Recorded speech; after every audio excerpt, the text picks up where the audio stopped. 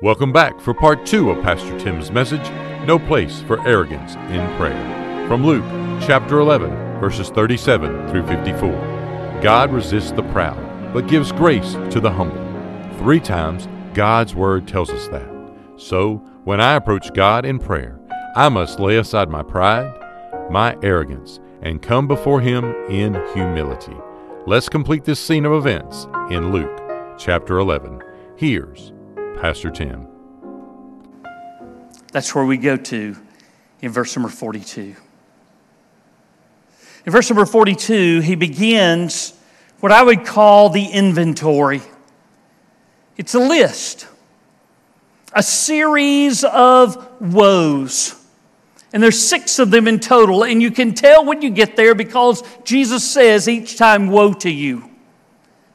Woe to you. Isn't that terrible? Isn't that a terrible thing to hear from the Lord? Woe to you. And there's 6 of them in his list, 6 of them in his inventory. If you notice, if you're following along in your notes, this says the inventory part 1. It's because they're divided into 2 sets of 3s. This first set begins simply with this Pharisee that he directs them to. And they're all primarily concerned with the woes that your actions bring to you. You suffer loss when your actions are not right before the Lord.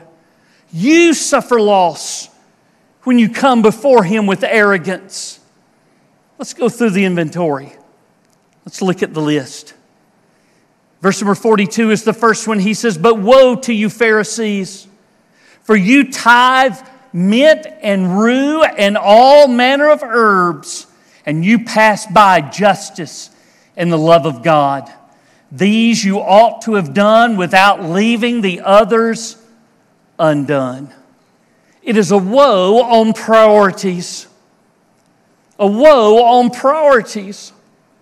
What Jesus has said is, you have abandoned the 2 greatest commandments.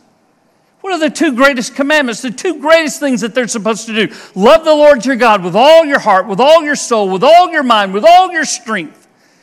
And the second is like it. Love your neighbor as yourself. And they've not done that. Oh, now they pay attention to the details. We tithe all the way down to the mint and the rue and all the manner of the herbs. You know, we always question whether we're supposed to tithe on our gross or tithe on our net. It's the same thing going on right here. Trying to pick out the details. They're trying to pick out the one little tree and they've missed the forest. They've abandoned the very things that they ought to do. Justice and love. It's a woe on priorities. Second woe that you find in the next verse is a woe on promotion. Really on self-promotion. He says, "Woe to you, Pharisees, for you love the best seats in the synagogues and the greetings in the marketplaces." You love to be known for who you are. You love to be recognized. You love to be congratulated. You love to be patted on the back. You love self-promotion. We are to seek the glory of God, especially in prayer. When you go before Him in arrogance, you're seeking your own glory. You seek your own exaltation. What have you gained in the end? Absolutely nothing but woe. The third woe in your inventory is a woe on perception. On perception. He says, "Woe to you, scribes and Pharisees, you hypocrites! For you are like graves which are not seen, and the men who walk over them are not aware of them." Same thing that he talks about with the cups and the dishes, isn't he? What's on the inside? Dead men's bones. What's on the outside? A manicured spot. A perfectly engraved tombstone. Something that's beautiful. We don't want to refer to it as a graveyard. We don't even refer to it as a cemetery. We want to call it the Memorial Gardens, right?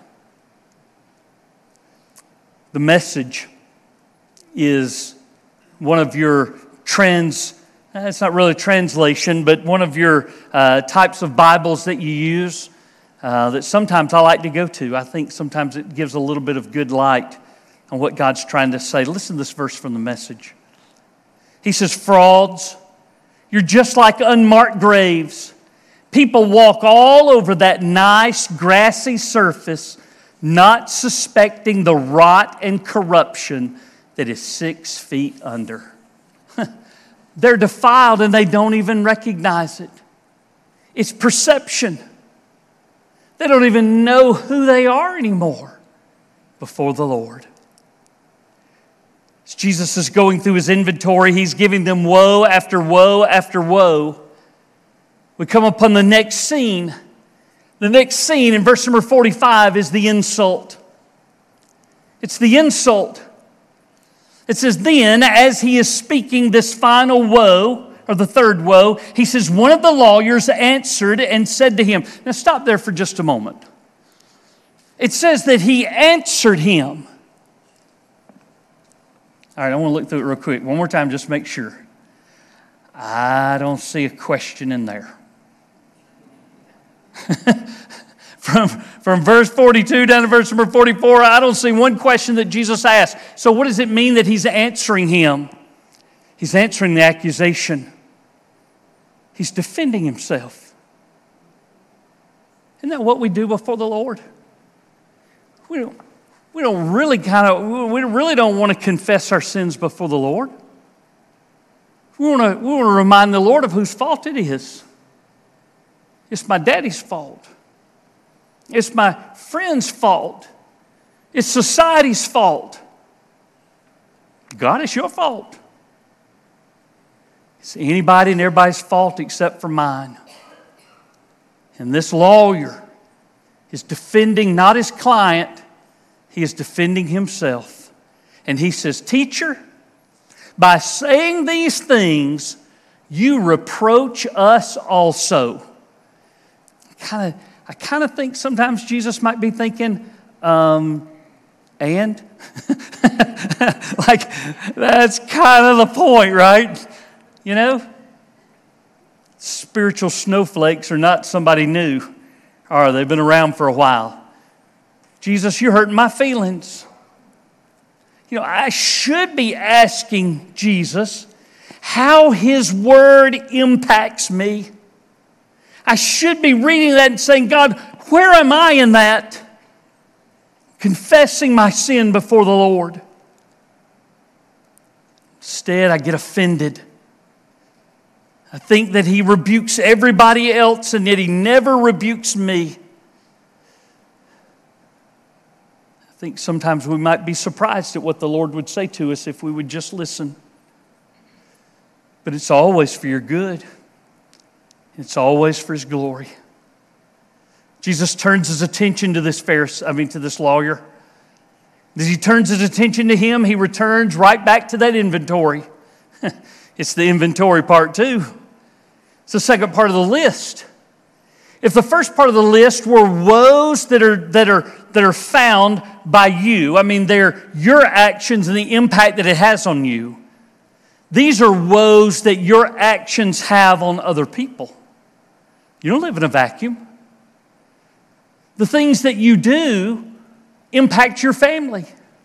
The things that you do impact your church. The things that you do impact your work, your coworkers. You don't live life in a spiritual vacuum. You can't do whatever you want to do and expect that nobody else gets hurt.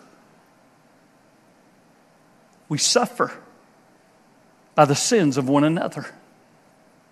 And so he turns his attention to these woes. First is a woe on potential. A woe on potential. He says in verse number 46, woe to you also, you lawyers, for you load men with burdens hard to bear, and you yourselves do not touch the burdens with one of your fingers. They had made it impossible for a regular person to serve and please the Lord.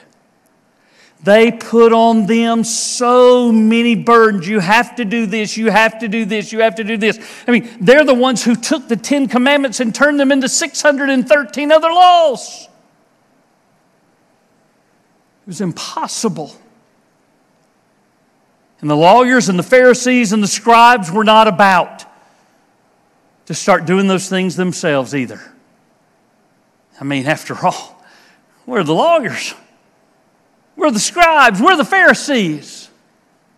God's going to give us a free pass. And they're mistaken, aren't they? Woe on their souls. Woe on their potential. Woe on their propagation.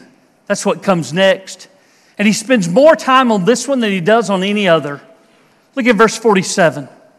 He says, "Woe to you, for you build the tombs of the prophets, and your fathers killed them. In fact, you bear witness that you approve the deeds of your fathers, for they indeed killed them, and you build their tombs. Therefore, the wisdom of God also said, I will send them prophets and apostles, and some of them they will kill and persecute, that the blood of all the prophets which was shed from the foundation of the world may be required of this generation, from the blood of Abel to the blood of Zechariah, who perished between the altar and the temple. Yes, I say to you, it shall be required of this generation." The woe of propagation is simply the fact that we continue on the same way that our forefathers did. In the same way that they killed the prophets and didn't want to listen to them. We don't receive the prophets. We don't want to listen to them. We don't want to hear from God's word. We don't want it to make an impact on us. And from Abel to Zechariah, from A to Z, everything in between, we don't want to hear what God has to say. But know this. This too is required of this generation. This generation that takes formula and puts it over relationship. That takes church and puts it over Christ. Who exchanges going through the motions with living a life of genuine faith before God. In this inventory, Jesus indicts them, doesn't he? He tells them exactly what is wrong and holds them accountable for what they do. When Jesus speaks, he speaks of all of these woes. There's one more. It's found in verse number 52. It is the woe on pilfering. Let me show you what I mean. I don't mean taking office supplies home. He says, "Woe to you lawyers, for you have taken away, you have stolen the key of knowledge. You did not enter in yourselves, and those who were entering in you hindered." They themselves are not saved.